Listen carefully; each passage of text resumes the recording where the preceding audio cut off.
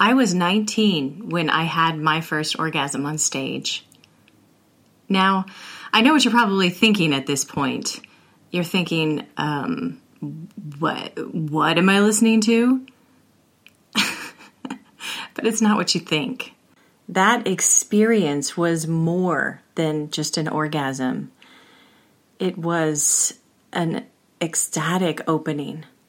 And it was the key, the beginning of so much more. Of everything, really. Keep listening and I'll tell you the rest of that story. And how that experience changed everything. Welcome to the Performers and Creators Lab podcast, where we are empowering an army of artists on the leading edge. My name is Holly Shaw, best-selling author of The Creative Formula, hypnotherapist, and creativity coach. On this weekly show, we're going to be helping you to excel at your craft and find your edge, because it is my belief that your creative mind, open to its own genius, has the power to change the world.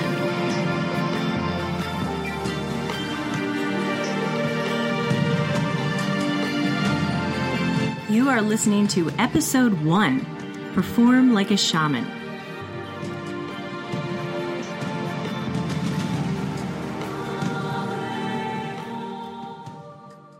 When you're in the audience of a great performance, you know it's great. You feel it's great because you feel like you are in that world with the person on stage or in the movie or in the film or on TV.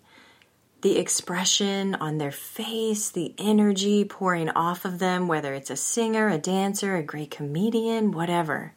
You're pulled into that world right there with them, totally entranced. You're inside their magic bubble, so to speak. But it's only us performers, the ones, you and I, who are creating those waves, that understand that there's this pure ecstasy of being the maker of that feeling of being completely taken over by something bigger than you.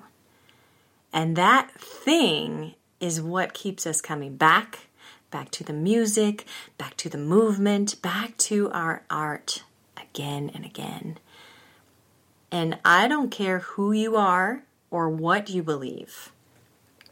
I feel like that feeling, that thing, is palpably magical. And our role as artists in this magic is one I think we need to reclaim. It's sacred, and I would argue it's shamanic.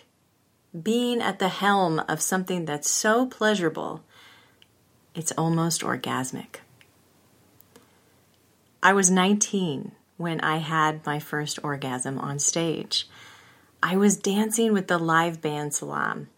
So before the performance, the drummer and I had worked out a drum solo in the middle of the piece. But for some reason, when we got to that part in the performance, instead of playing what we had rehearsed, he played something else entirely.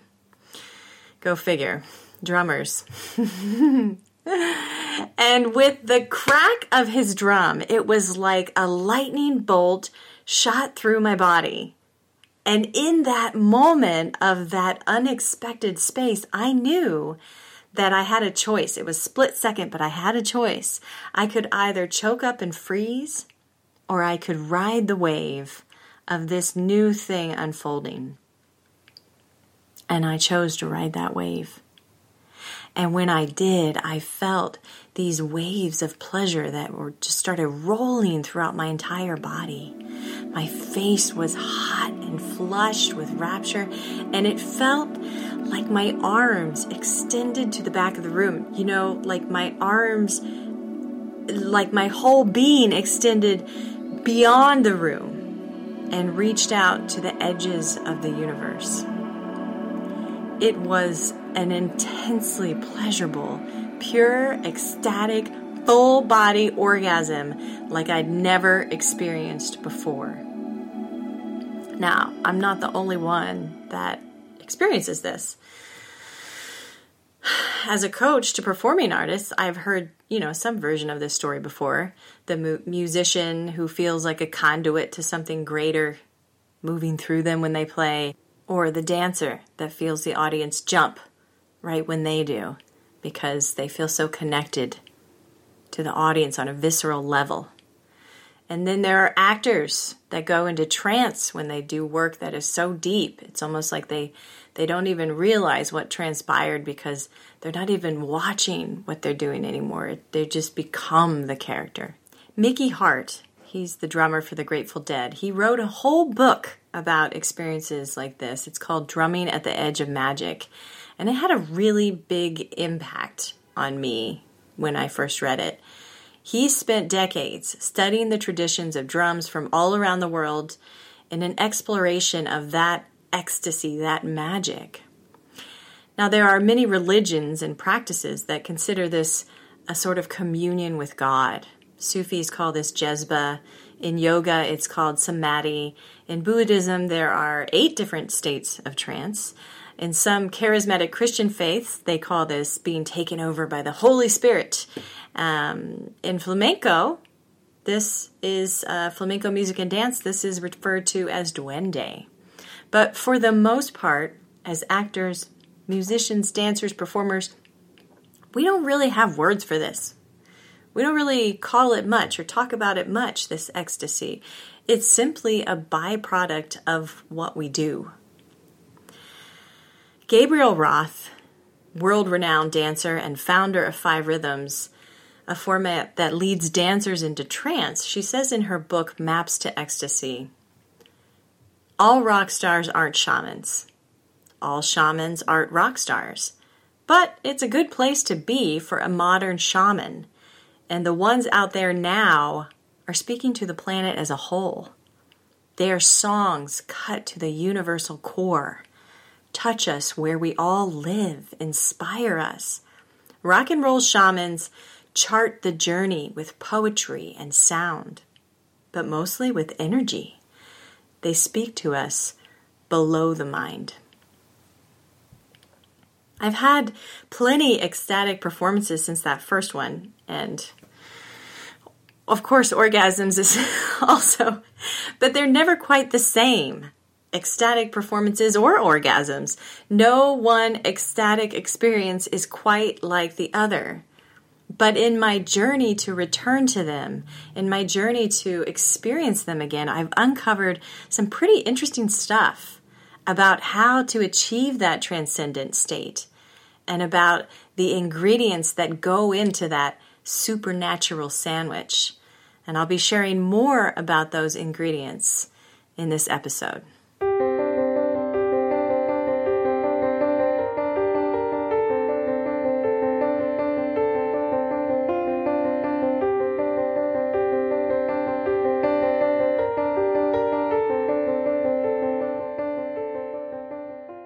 Nowadays, I find trance states fairly regularly and easily.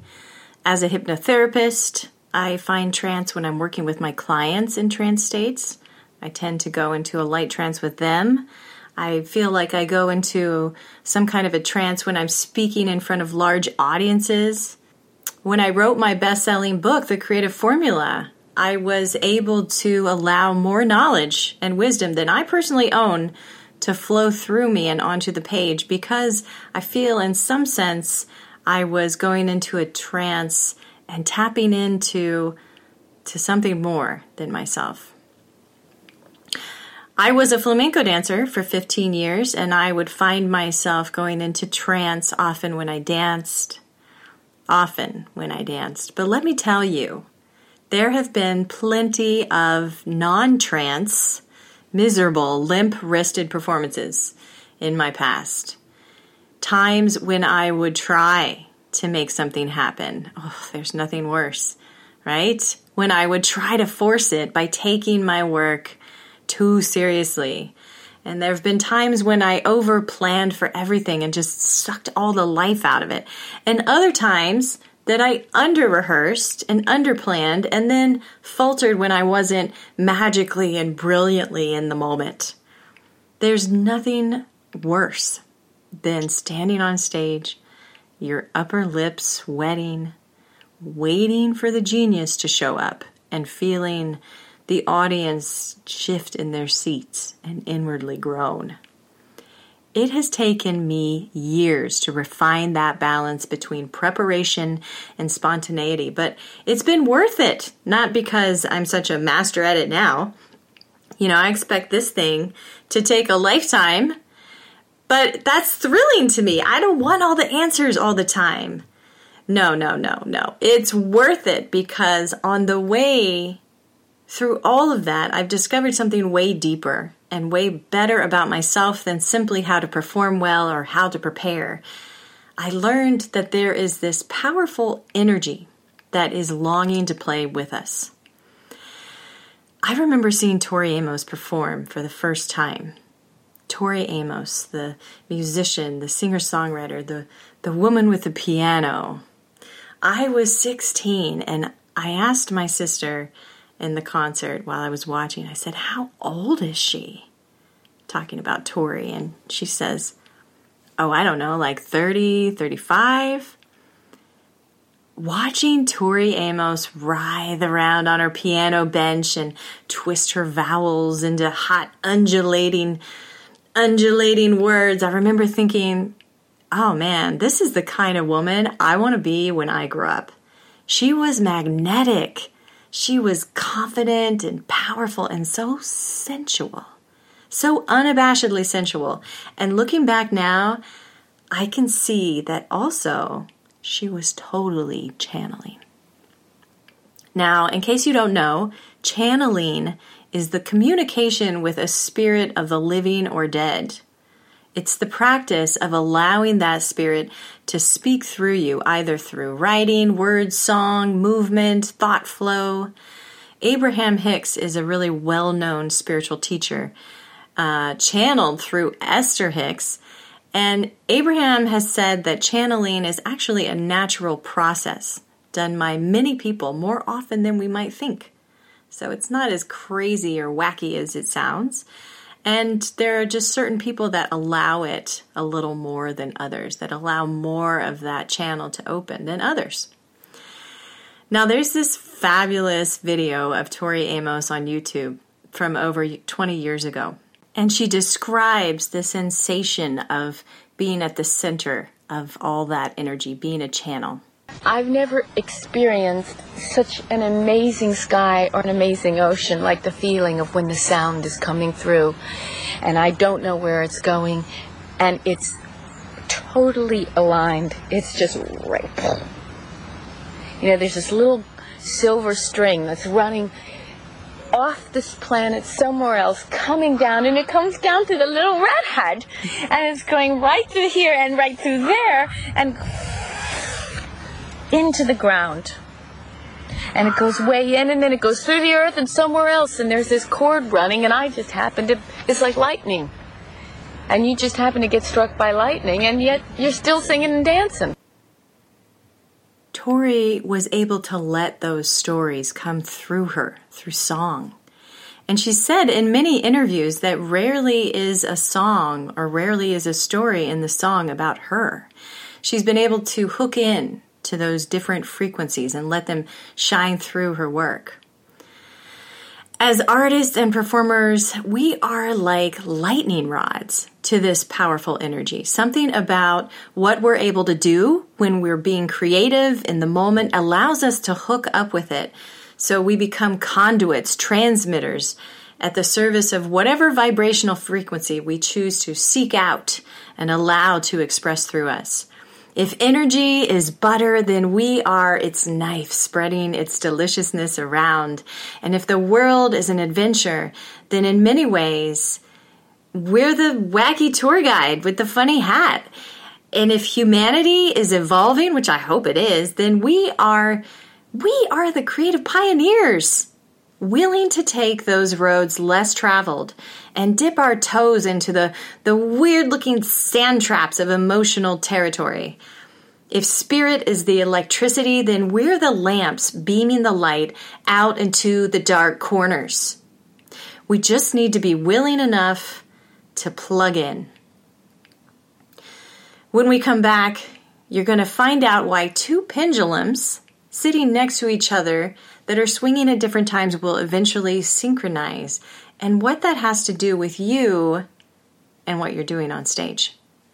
If you love listening to the Performers and Creators Lab podcast, then you should subscribe on your iTunes app. Subscribing is free, and you do it simply by the click of a button. And it means that new episodes show up in your playlist and you never miss one. Also, while you're there, please rate and review the podcast on iTunes.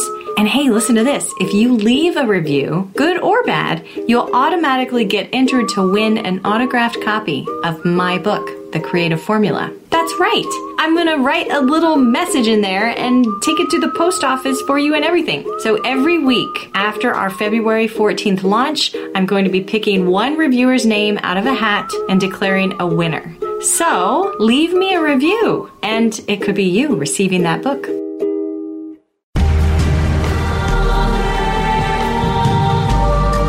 You are listening to the Performers and Creators Lab podcast with me, Holly Shaw. Call and leave a comment at 415-870-7064. Again, that's 415-870-7064. Or you can find out more about us on the web at performersandcreatorslab.com.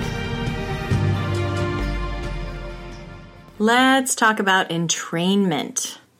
Entrainment is referring to a natural phenomenon in which one entity resonates with another in synchronicity in response to its dominant frequency of vibration. You want to know an interesting fact from a hypnotherapist? So here's the thing. Trance states will tend to be matched by those around you. So if you're in trance and there's other people around you paying attention to you, they will tend to match your trance. And I know this because every time I put a client into trance, I tend to go into a light trance myself. It's like a side bonus. I allow myself to go there because I know that if I go, then they also will follow. And I also allow the trance because sometimes I can feel their willingness and focus, and they're actually pulling me into trance. You know what? Honestly, it's a real guessing game on who's doing what to whom in some ways. So when it comes to trance, all I know is that we tend to entrain with each other. We meet each other on the playing field of the mind and spirit. So we literally go on conscious or subconscious journeys with each other. Pretty cool, right? Now, entrainment is a concept that was first identified by the Dutch physicist Christian Huygens in 1665, and he discovered the phenomenon during an experiment with pendulum clocks. So he would set them each in motion, and he found that when he returned the next day, the sway of their pendulums had all synchronized.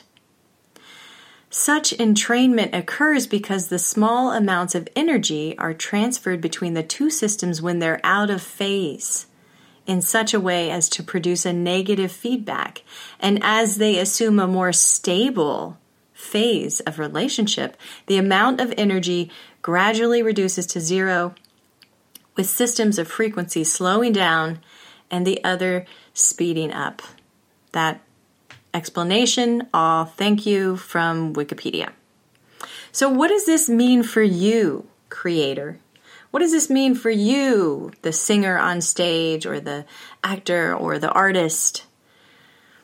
It means that if you go there, so will the audience. When you have a crowd of people all fixated on you up there with the lights pointed at you, center of attention, then you naturally become the most charged person in the room. Now, you can do all kinds of things to dissipate that charge, things that will undermine your performance or create a wedge or a disconnect between you and your audience, and we'll talk about that in later episodes. But if you use that attention, if you know what you're doing and you use that attention, that charge that you're getting, and you wield it wisely, and continue to foster that connection, the audience will naturally entrain with you. It's law. And that, my friends, is how we have an ability to take people on a journey. There is a shift in reality when you call people to look at your work. When you say, as an artist, look at me, or you call in an audience, even when you just stand up and speak in a crowd, there are the beginnings of a transcendent state there. There's definitely the potentiality for a transcendent state. And people, just by listening to you on some level of their being, are saying, all right, we agree to go with you. Maybe we aren't committed to the full ride yet, but we will commit to listening to you in this moment. The masterful performer, whether they want to call themselves a shaman or not, knows this on some level. And they don't take the audience's trust for granted. The masterful performer seizes that moment of surrender, senses it, that moment of willingness and vulnerability, and banks and cashes in on it, so to speak, cashes in on it, by stretching it out and using that momentum.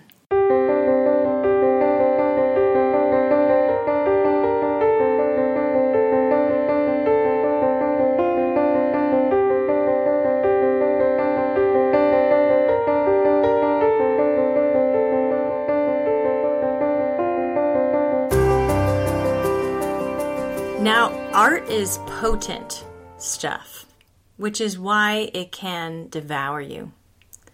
You have to grow a certain stamina to endure it, to endure being an artist. Not just technical prowess. Of course, you need technique, but you have to grow the psychological, dare I say it's spiritual muscles to endure this kind of creative energy. I remember when I was in college and I was doing acid and shrooms with my friends, probably a little too much. And I was agonizing over my relationship with my boyfriend. I was anxious a lot and pretty much felt like my life was falling apart. And at that time, a mentor of mine, an old wizard with a long white beard, he called himself a wizard, all right, with a long white beard. His name was Raphael. And he had been observing me do this, doing the drugs and totally falling apart. And he spoke to me one day. He said, Holly, are you doing hallucinogens for fun? Oh, no. No wonder you're falling apart. You can't do that stuff for fun. That's sacrament. That is potent stuff for seeking. In a lot of ways, I think art can be like that. It's sacrament. It's potent stuff for seeking. It makes you see things all differently, just like drugs, and can feel like a ride that's hard to jump off once you're on it. But if you approach it flippantly, it's going to spit you out and make you anxious about everything. The potency of this energy that we are conduits for is evidenced by the very existence of stage fright. That nervousness, it's actually all a result of the sheer power of what is running through you as you perform. In my recent interview with actor Jeffrey Wiseman, he explains this so beautifully, so I wanted to use his words. There's an electrical current in the universe, and it's often called different things like the creative process, the influences of, how do people pick up on these things? And when someone really cares, when you have invested months or weeks of rehearsals or your life of training, and whether you're a dancer, a singer, an actor, musician, and you're about to go on, you're already accessing that electrical current. Actors like Olivia used to throw up before every performance because you're charged with all this electricity, all this energy, and all this emotional investment that you have put in. So, and that combination with really caring makes you sick until you strike the first chord, or you take the first step, or you say the first line. Then now that energy has somewhere to go. The actor Rainn Wilson said, "The making of art is no different than prayer." I love that. Art evolved out of shamanism. It was the shaman or the healer that played the drum, that told the story, that invoked the mysterious and the otherworldly. Have we forgotten our place and our role as artists? Are we losing touch with the art of leading into the dark and ushering into the light? When we compete with each other for gigs, or we struggle financially, or we argue with our families to go to art school, do we forget that this thing that we want to do is sacred? When we consume movies and music videos and a show, or we go dancing in a club, have we forgotten that this is potent stuff for seeking? Art turned into entertainment. I'm not gonna be mad at it. I love to be entertained. But we forgot a piece of what was happening to us. We experience its power, but we don't always honor it. We pay for that incredible rock and roll concert, but we take it for granted that we'll be changed by it. Over time, art has moved from the sacred to the profane, from an experience that we shared and respected and even held with reverence to one that we've commodified and objectified and packaged and sold and streamed and dispersed and traded like Bitcoin to the far reaches of the world. Do we try to return to something long ago, to the way things were? No, I don't think so. It's not my opinion to ever try to go back. But rather, how about we just build upon where we are? How can we use the infrastructure, the technology, the momentum of what we have, which is pretty incredible, being able to sell your music online, being able to be an independent artist, promote yourself on social media, that's pretty freaking amazing. So how can we use the infrastructure, the technology, the momentum of everything that's already been built in order to empower ourselves? I don't have the answers. I don't have all the answers. But I think it's important to ask the question.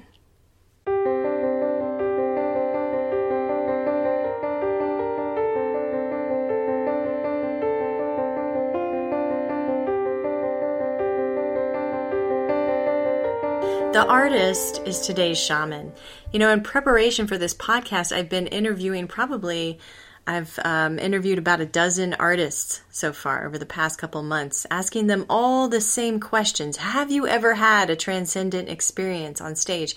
What was that like? How do you think that you get there?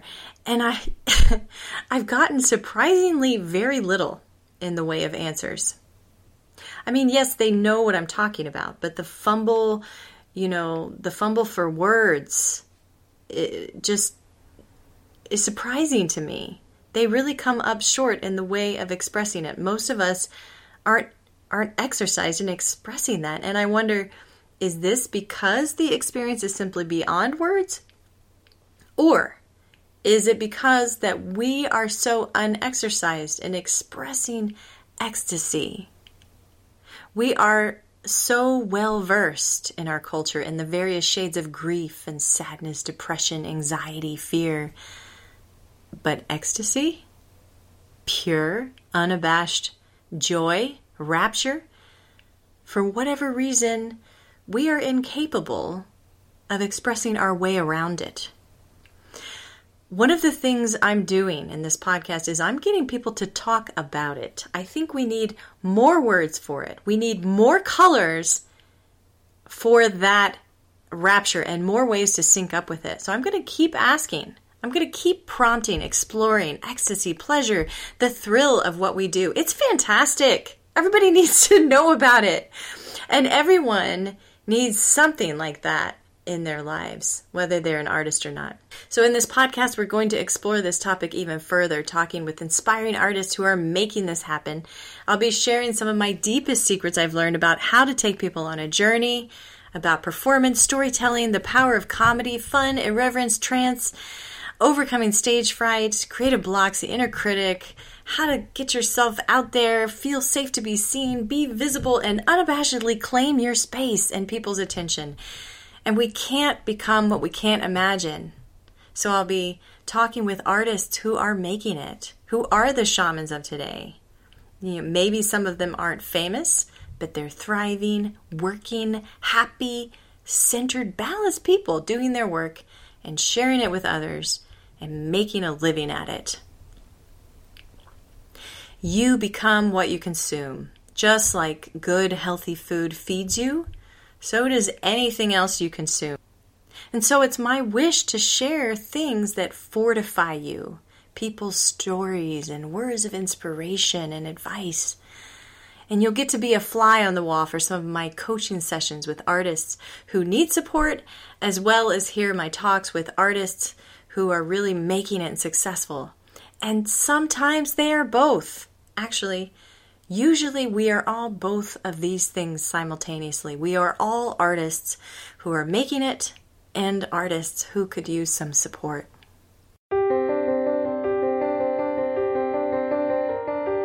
You are crazy powerful. Do you know that? Do you know how powerful you are? You have the power to change someone's emotional state. You have the power to build empathy, the power to bridge worlds by telling a story, the power to even change people's minds by showing them a side to something they've never seen before. I like to think about it this way. One movie can reach millions of people. One movie can weave itself into our social fabric, just like that.